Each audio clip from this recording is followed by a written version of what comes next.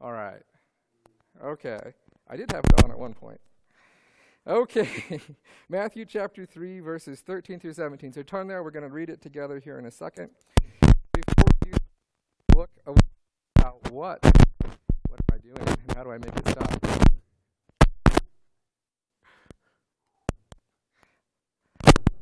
I'm sure Karis is responsible somehow. All right. Well, we'll do the best we can. Okay. A gospel. What is a gospel? So we have Matthew as one of the four gospels. There are three synoptic gospels, Matthew, Mark, Luke, that work together to tell us about who Jesus is. They're essentially a theological biography about the person of Jesus.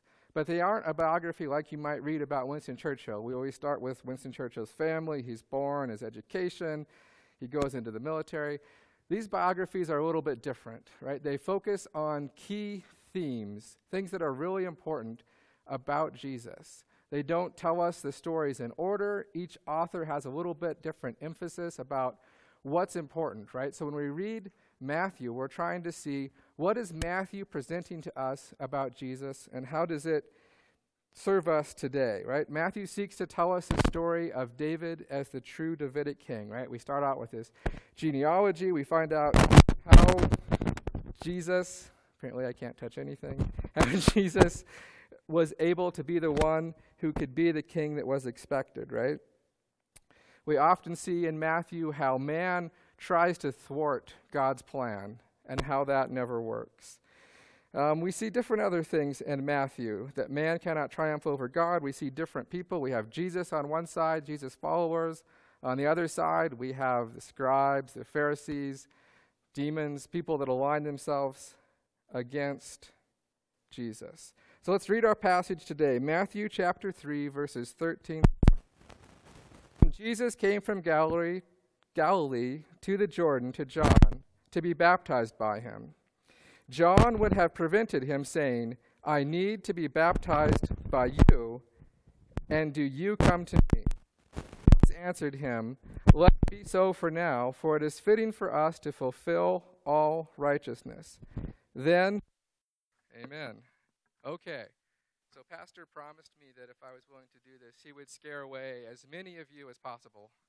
I don't know that he did his job, but that's okay, because God's word is powerful, and we're going to go through it today.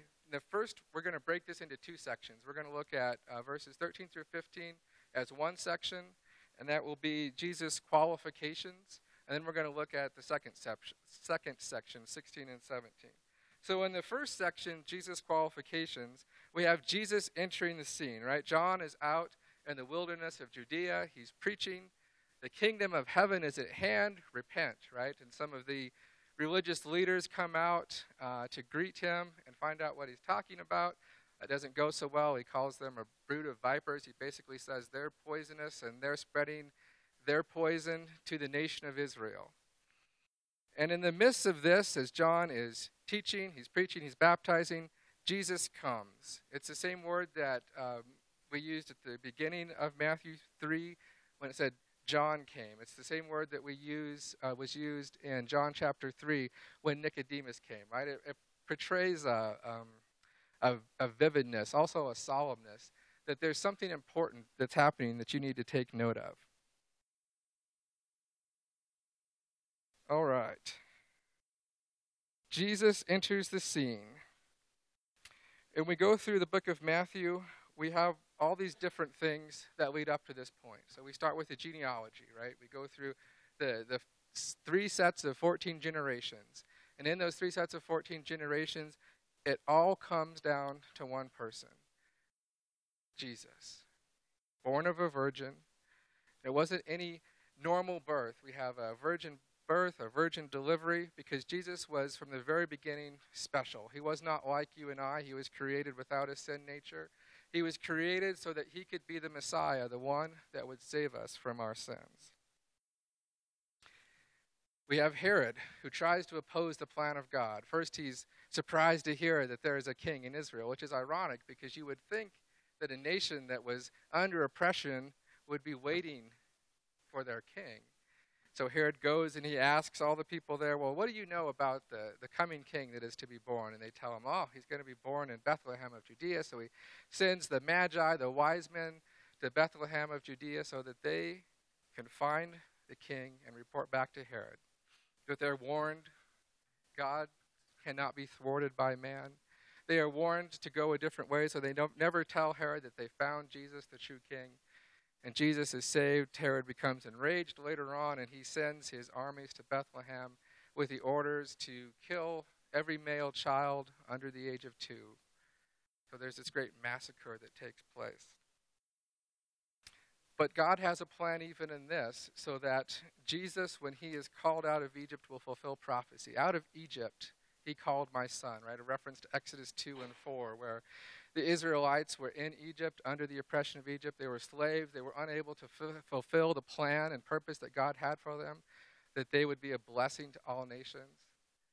So God sends Moses to be his man on the ground to help them with the exile. So out of Egypt, Jesus comes. Out of Egypt, Israel comes. Jesus comes the same way to end our exile, our separation from God spiritually. We have Ramah as the next event. Ramah was the place where Babylon would take all of the people that they were going to send to deport back to Babylonia. It was one of the final times where God's people were taken out of their promised land. And in that there was great mourning, sadness. Rachel there is pictured as Israel. She's weeping because she's being separated from her children. But Jesus comes and he ends that. There is no more separation once you are in God's kingdom. And then there's the final prophecy that Jesus fulfilled, that he would be called a Nazarene. So as John is preaching and teaching, Jesus comes and he enters into this story. And he enters with a specific request. Jesus came from Galilee to the Jordan to be baptized by John. It's an interesting request because why would Jesus need to be baptized? And Matthew, in his typical sense, doesn't give us an answer right away. Matthew likes to build tension. He likes us to make us wait for this story. John realizes, though, that he is the one who needs baptism, right? He kind of pushes back a little on Jesus, and he says, no, wait, it's not you who needs to be baptized. I am the one who needs to be baptized by you. John realizes he is the one who is sinful. He is the one who needs a baptism of repentance. He is the one that is lesser than Jesus, and he realizes that Jesus is the opposite of everything about John. He is sinless. He is God's son. He has no need for a baptism of repentance. He is the Messiah. He's the one that all this has come and pointed towards. Jesus answers John's objection this way. He says, it is necessary for now that we do this. I think Jesus' response is forceful because of the for now. It's kind of like when your parents would tell you, you're going to do this now, right? There's no question. It's going to happen now. I think he recognizes John's objection. He's like, yes, I understand what you're saying. John had humility in how he asked, and that's good, but he didn't understand the purpose of Jesus' baptism yet. Well, it hadn't been really revealed, so I don't fault John for that. But it leads us back to this question of why did Jesus need to be baptized? What was it that was going to happen because of this baptism? So Jesus answers him, and he says this, let it be so now, for thus it is fitting for us to fulfill all righteousness. This is an interesting phrase.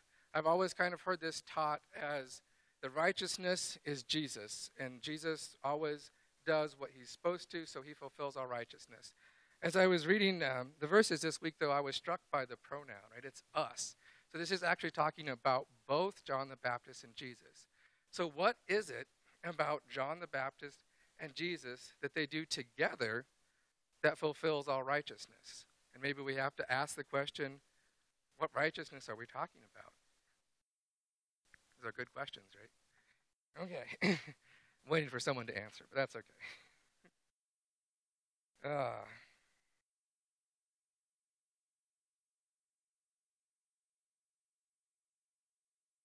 We think of it this way. I think it is correct to say that the righteousness is when we have the mind and heart of God, so we do the actions and the will of God. That is righteousness. But there's an all righteousness that we're talking about here. It's definitely bigger than just a one-time or just a few events that Jesus and John are fulfilling.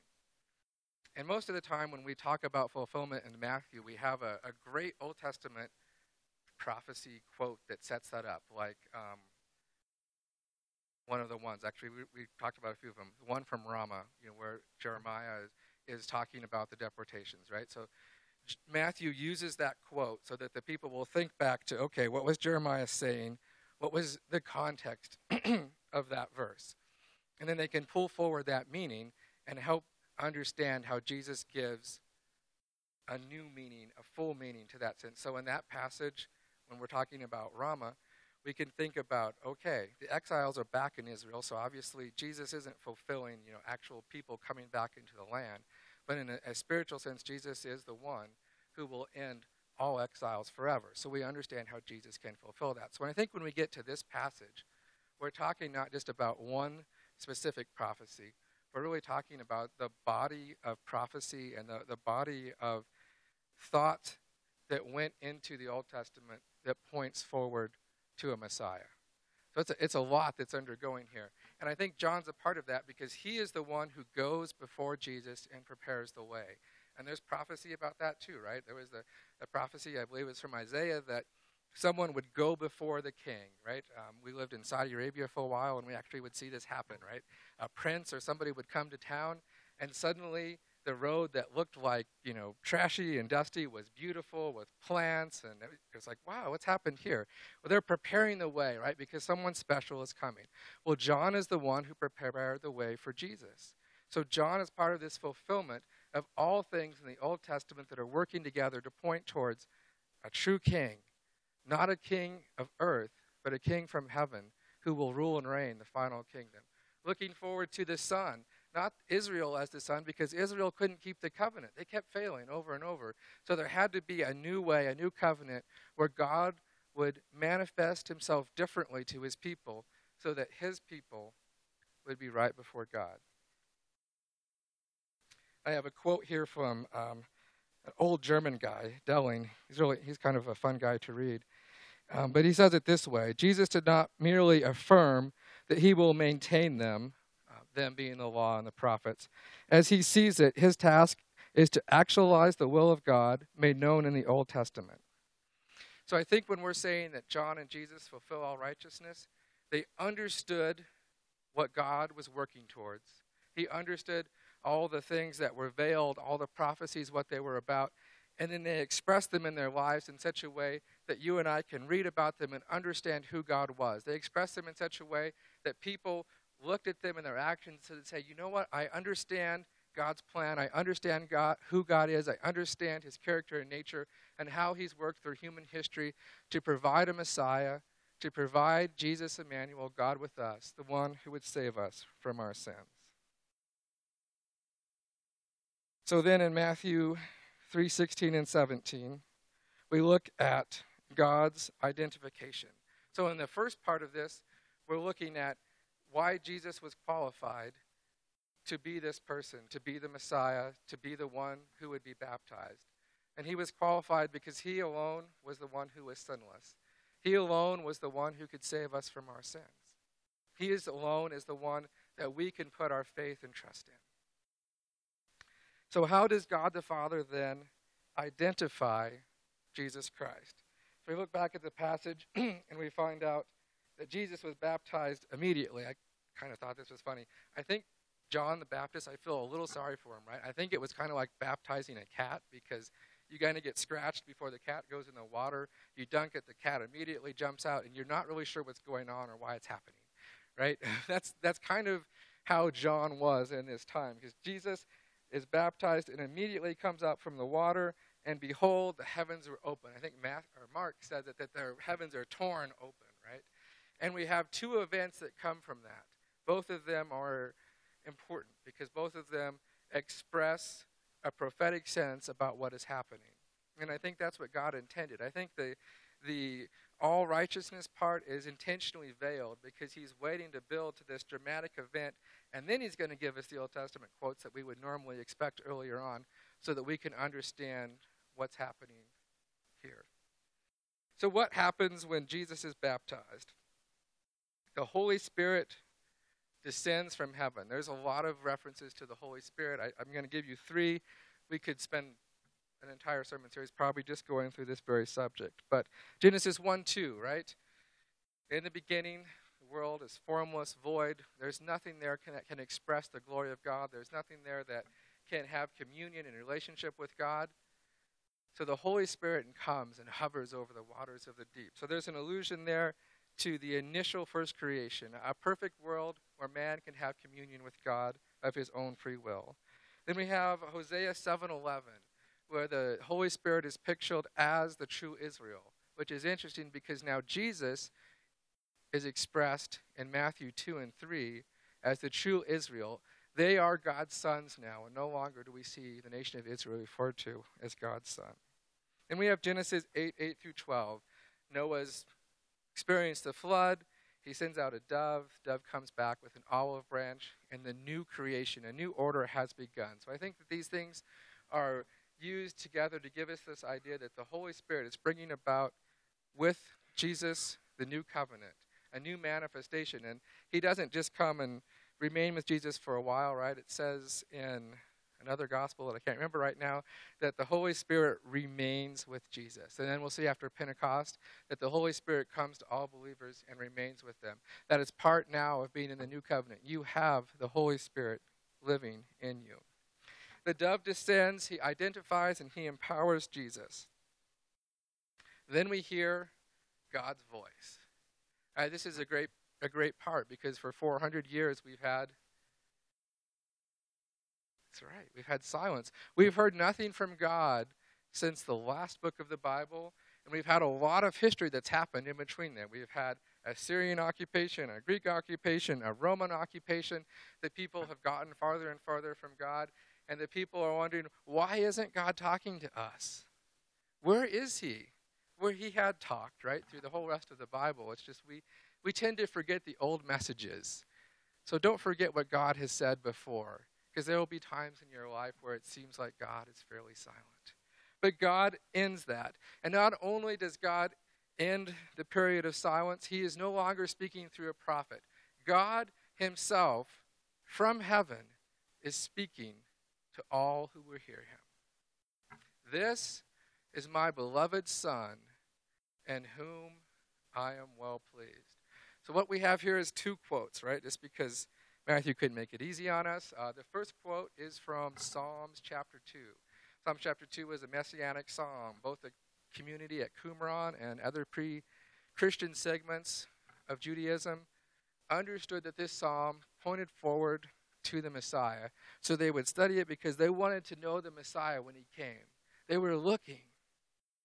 That may be one of the reasons John was out in the Judean wilderness, because that's where the community at Qumran was, right? That's where we have all the Dead Sea Scrolls, because they were busy studying and writing and recording Scripture for us, that we could now, in our modern time, look back and compare our version of the Bible to a really, really old one. That's pretty cool. There's also other interesting things about the desert, right? The desert is typically a place where we don't expect to find great beauty. We don't expect to find great wonders. We expect to find a lot of sand, maybe a cactus here or there. But God used the desert prophetically to speak of a time when he would do great wonders and he would be moving in the nation. I think God works that way a lot, right? God wants to do these things so that it is clear that it is God doing the action, right? It's not John the Baptist. It's not you and I. It's God's power. It's God's work. It's God's will that is being done in the world. So what then is the second quote? It's from Isaiah 42:1. And I think this one probably holds the most meaning for us. I think it's really, really important. So think back in your minds to what Isaiah is talking about. I know that's hard. Isaiah is a big book, right? There's a lot there. But Isaiah is referenced more in Matthew than any other book. Matthew really liked Isaiah. And I think probably because Isaiah talks a lot about the new kingdom, the Messiah, the suffering servant. So Matthew picks up on these ideas and interleaves them in his words so that we would be able to think back to him. So when you think back to Isaiah 42, just before that, we have this section of Scripture where God is talking and comparing himself to other false gods. And it's great, right? Because the other false gods, he can point out a lot of things that are wrong with them. One of the arguments he makes is that you can't trust these false gods because they have no answers for the people. They are incomparable when you compare them with God. They can't change human history. They can't answer man's deepest needs. So clearly they're all false. So God sets up a test in Isaiah 42. And the test is basically this. He says, I'm going to prove to you that I alone am God. So how does he do that? I mean, if you're God, you figure out, how do you demonstrate that you're God? So this is the plan. He says, I'm going to send someone, and I'm going to tell you all about him now, so that when he comes, you'll recognize God has intervened intentionally in human history to see his will done. So who do you suppose Isaiah is talking about? All right. He calls him the suffering servant because Isaiah is like Matthew. He likes to make things confusing for us. Now, he calls him the suffering servant because that's what he was, right? He was a servant who would suffer. But in Isaiah 42, verses 1 through 4, we're given the first task of the suffering servant. I'll read it here for you. Behold, my servant, whom I uphold, my chosen, in whom my soul delights. I have put my spirit upon him. He will bring forth justice to the nations. He will not cry aloud or lift up his voice or make it heard in the streets. A bruised reed he will not break. A faintly burning wick he will not quench. He will faithfully bring forth justice. He will not grow faint or be discouraged till he establish justice in the earth. And the coastlands wait for his law. Did you see how God referred to the suffering servant in that first verse? Behold my servant, whom I hold close, my chosen one, in whom my soul delights. This is clearly speaking of Jesus. Jesus is the one in whom God the Father's soul delights. And why does he delight so much in his Son? Oh, lots of reasons, right? But one of them is because he has given him a task in this verse to bring justice to the nations. Because he knows that no human king, no human kingdom will bring justice. So God brings Jesus into this world to bring justice. There's two basic ways that he's going to do this. So what are those two ways? Bring me that Gatorade bottle by chance. Apparently I've been talking too much today. So, all right. The first way that he will bring justice to the nations, to the entire world, is by speaking the truth. And guess what Jesus does in Matthew chapters 5 through 7, right? This section of Matthew that we've been looking at, it all is working towards Jesus' first discourse. There are 5 major discourses in Matthew, right? We can study Matthew around these discourses. Matthew 1 through 4 give us the introduction, right? Jesus is being identified so that we know who is going to speak. And then 5 through 7, we have Jesus speaking about the kingdom of God, right? John the Baptist says the kingdom is at hand. Jesus says, wait, I am the king of that kingdom. Let me tell you what it means to be a citizen of that kingdom. Let me tell you what it means to be in the kingdom of God. And then later discourses will expand upon that until we get to the point where Jesus will explain why he is the one who has to die on the cross in our place for our sins. So the first task of the suffering servant in Isaiah is to teach, is to tell God's message to the nations. And that's what Jesus will do. The second thing he has to do is bring justice. Notice how closely these things are to each other, right? In fact, as you look in Isaiah 42, you're going to find a lot more about justice than anything else. This is typically, if we look through the prophets, right? When you look at how the different prophets talk about the day of the Lord, Judgment, final judgment, is how God establishes justice on the world. So I think when John is preaching, hey, the kingdom is at hand, you need to repent, you need to get right with God, this is important. He's saying, as the kingdom starts, you have to understand that means that the judgment part is coming. Right? So as John went before us, before Jesus, to prepare the way for him, so we come after. When we're in the period between when Jesus left this earth and when he comes back in judgment. Right? So we're on the clock. It's counting down. I think that's why this has to motivate what we do as a church. So the suffering servant, he is the one who brings justice. He will express in his first task the truth of God, and he will do it faithfully. He is pictured as an ideal servant because he's quiet. He's not one to cause a ruckus. He's going to do the task that he has, and he's going to do it well. And that, to me, sounds like a perfect picture of Jesus. We see different roles that Matthew talks about here. First, in Matthew 1 and 2, Jesus is the true king. He is the one whom all the thoughts and prophecies from Samuel through Chronicles, through all the major and minor prophets talk about, that there is one king who will come about and bring the final kingdom.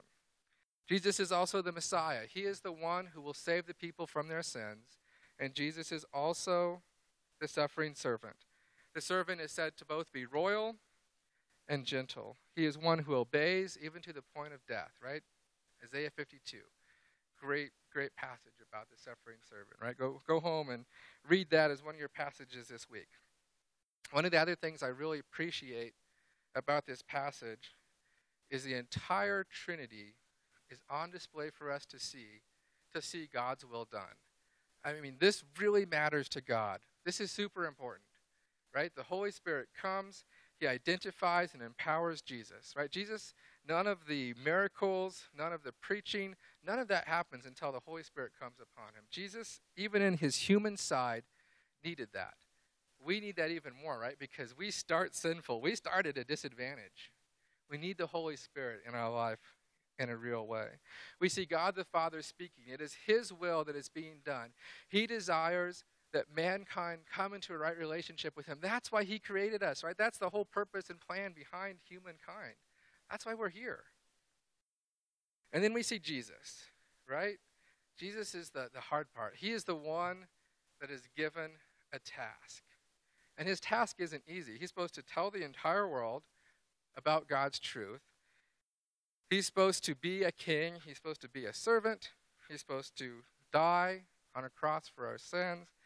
And then he is the one who will come and judge the world. And he is the one then who will rule and reign forever. Wow. I mean, talk about a big homework assignment, right? That's a lot of stuff. And I think for us, if we lay claim that we want to be like Christ,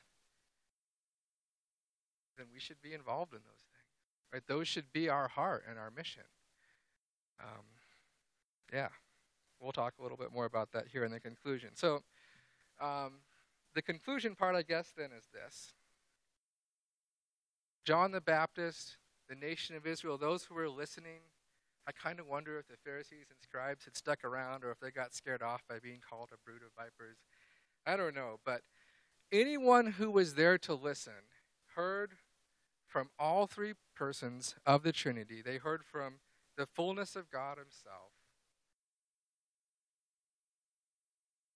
The Messiah has come, right? His work is beginning. And from this point forward, Jesus will begin his public ministry. And I think people heard, right? Satan certainly heard. What's the next passage that follows after this, right? Satan realizes Jesus' declaration. He realizes God the Father's declarations. He realizes the Holy Spirit's declaration. He says, this is a problem. My entire plan is about to be undone. Let's test him and make sure that we can thwart his plan. So Jesus is tempted. Most of the time, when we declare strongly that we are God, that we are going to do God's work, right? Satan will test us to see if we're really serious about it. And God will test us to see if we are really, truly God's son, if inwardly we express the thoughts, character, and nature of God. And that's hard to do, I understand, but that's what we are called to do as God's children. We are to express God to the world. So that's how John the Baptist and Jesus the Messiah, fulfilled all righteousness. They started the task of saying, here is what you knew of God in the Old Testament. Now here is the very fullness of God in the best way you can understand in your limited human minds. This is who God is. So this is what we are to do. We must understand who God is, what his plan is, what his will is, and then we must express it to those who do not know. I guess we could say at the conclusion this way: encountering Jesus forces you to decide on his identity. Know who Jesus is and identify him to the world as the one who can ultimately solve our biggest problem, and that problem is sin. Jesus is baptized. He is identified clearly as the Messiah. God directly speaks into humanity. So we must know who Jesus is. For non-Christians, this means you have to decide who is going to pay for your sins. Because there's only two choices. You can pay for them yourself with your physical death and eternal spiritual separation from God forever in hell. Or you can take what Jesus has done for you, his perfect life, his death on the cross, substituted in your place for your sins.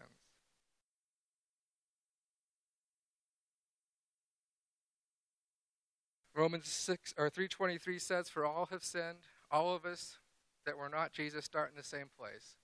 We're all sinners. We've all fallen short of the glory of God. So because of that, Romans 6:23 says that the consequence, the wages of our sin, is death. But there's an upside. But the gift of God is eternal life through Jesus Christ our Lord. That's why Jesus Christ came, right? Because he wants you to know that God planned a way for your salvation. Romans 10:9 says, if you confess with your mouth, you can be saved.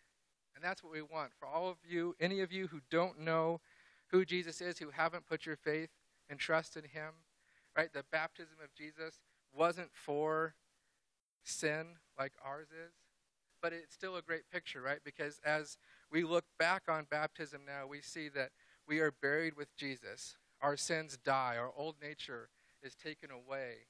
It is forgiven. And as Jesus rose to life, so we rise in our own new life because of what Jesus has done for us.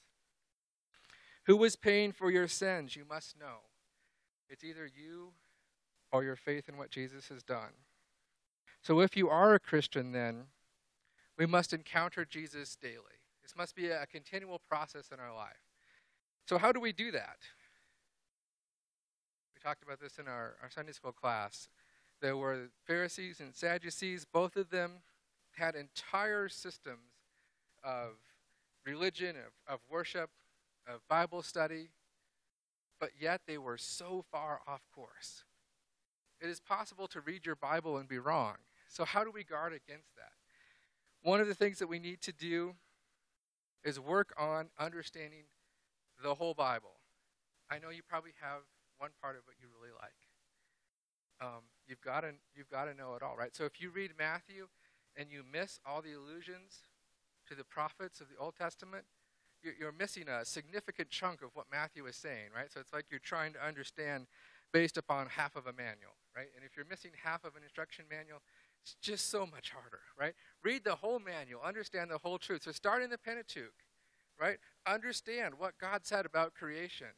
Understand what happened because of the fall of man. Understand why Abram was chosen, why God gave him a covenant. Understand how that covenant moves forward. Understand the Exodus, right?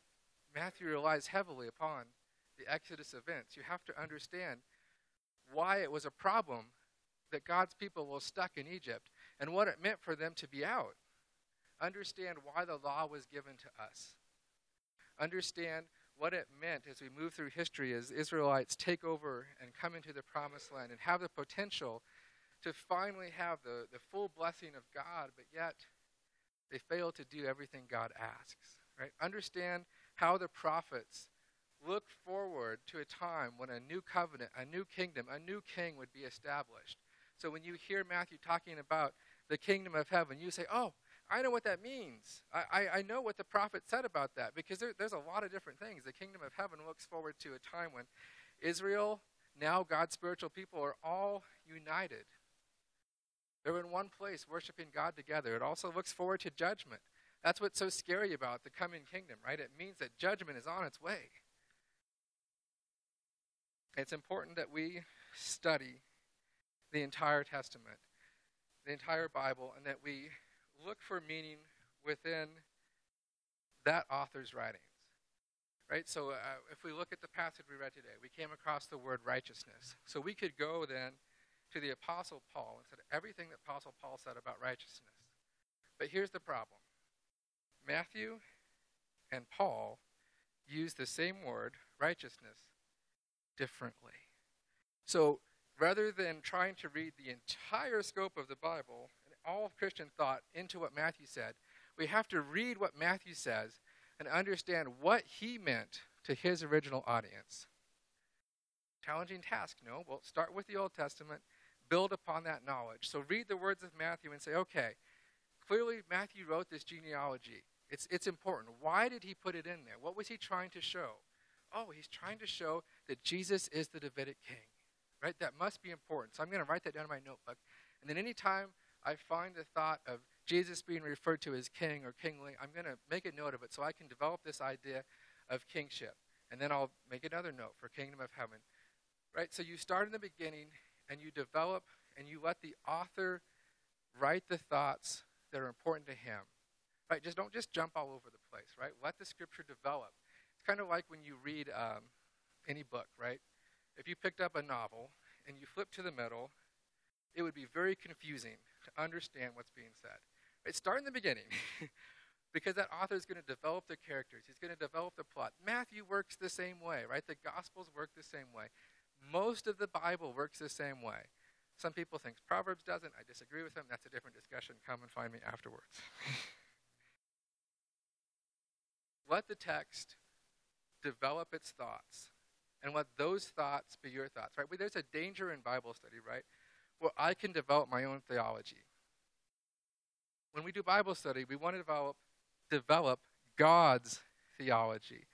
God inspired Matthew to write specific words in specific order. Use that to your advantage, right? Let the words of Matthew develop meaning so that you understand what God intended you to hear.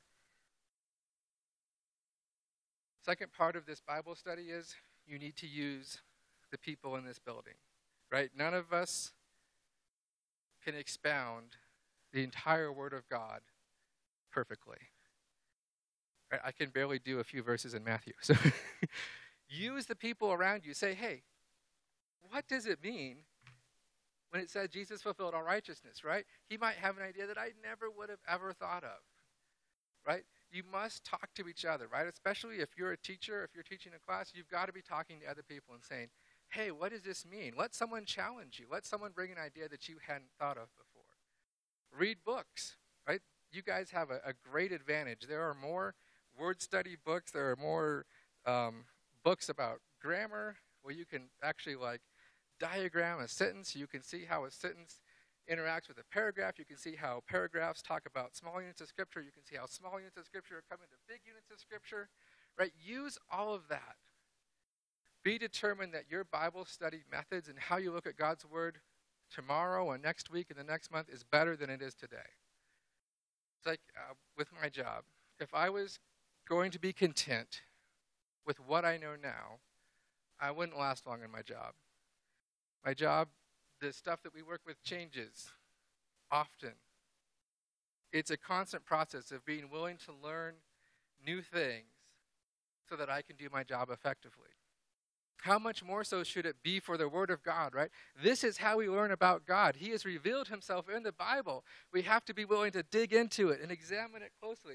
What does it say? What does it mean? Why did Matthew use that word? Study the Word of God to know who Jesus is. Consult, be challenged by others.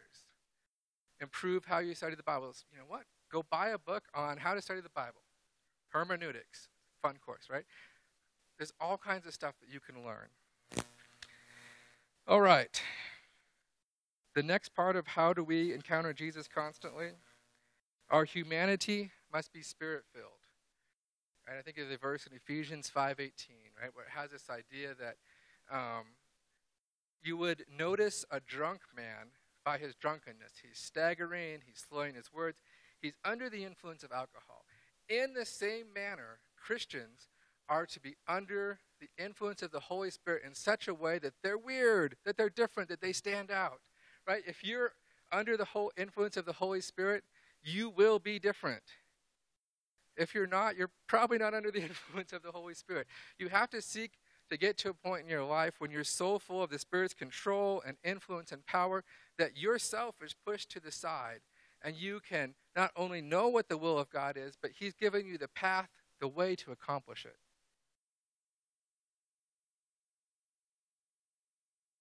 Jesus was given His task, and so the church has been given their task. Now the 11 disciples went to Galilee, to the mountain which Jesus had directed them. When they saw Him, they worshipped Him, but some doubted. And Jesus said to them, "All authority in heaven and on earth has been given to me. Go therefore and make disciples of all nations, baptizing them in the name of the Father, the Son, and the Holy Spirit, teaching them to observe all that I have commanded you. And behold, I am with you always, even until the end of the age." Pastor talked last week about individual evangelism. I actually thought he said that we were supposed to do 2 to 5 names, so I did 2 because I'm an overachiever. I actually went back and listened, and it was 2 to 5 per category, so I was at least 6 short. And even more ironically, both of the people that I put on my list completely dropped out of communication with me. So that's okay, though. I want to focus not so much on individual evangelism. That's super important. You need to do that. But I want to talk about corporate evangelism today, because the task that God has been given is given to the church, and Mountain States has a specific task in order to accomplish the will of God.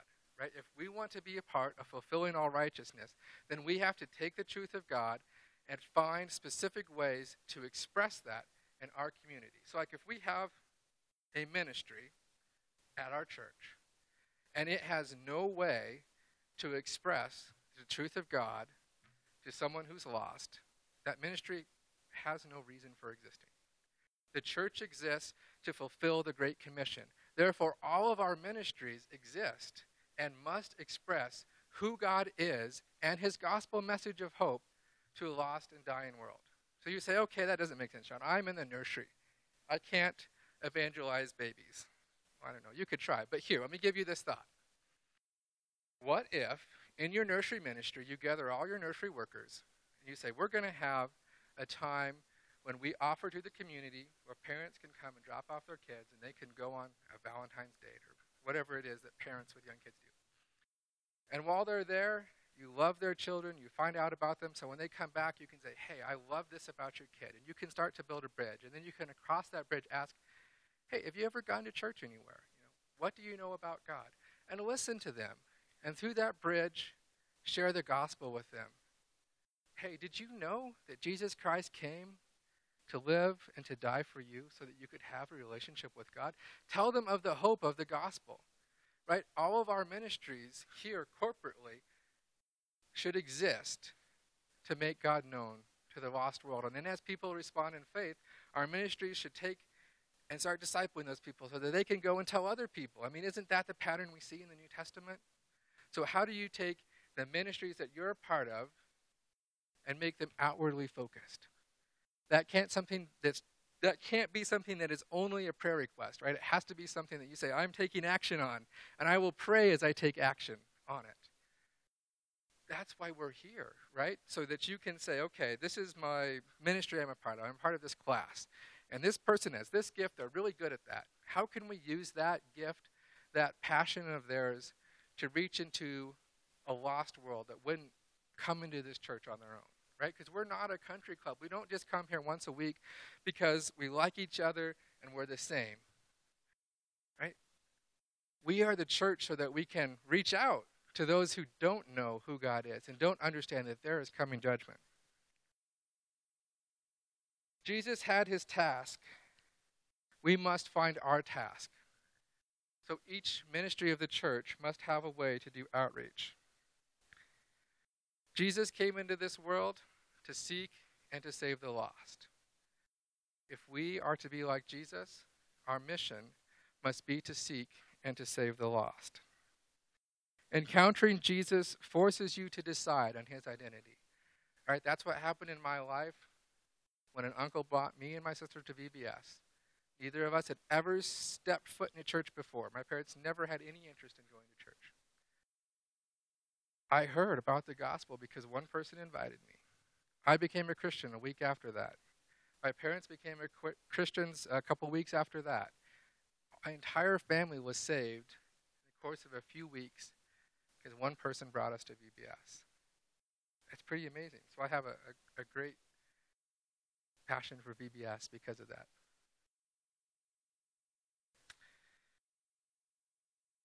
Looks like I'm out of notes. I don't know if that's a good thing or not.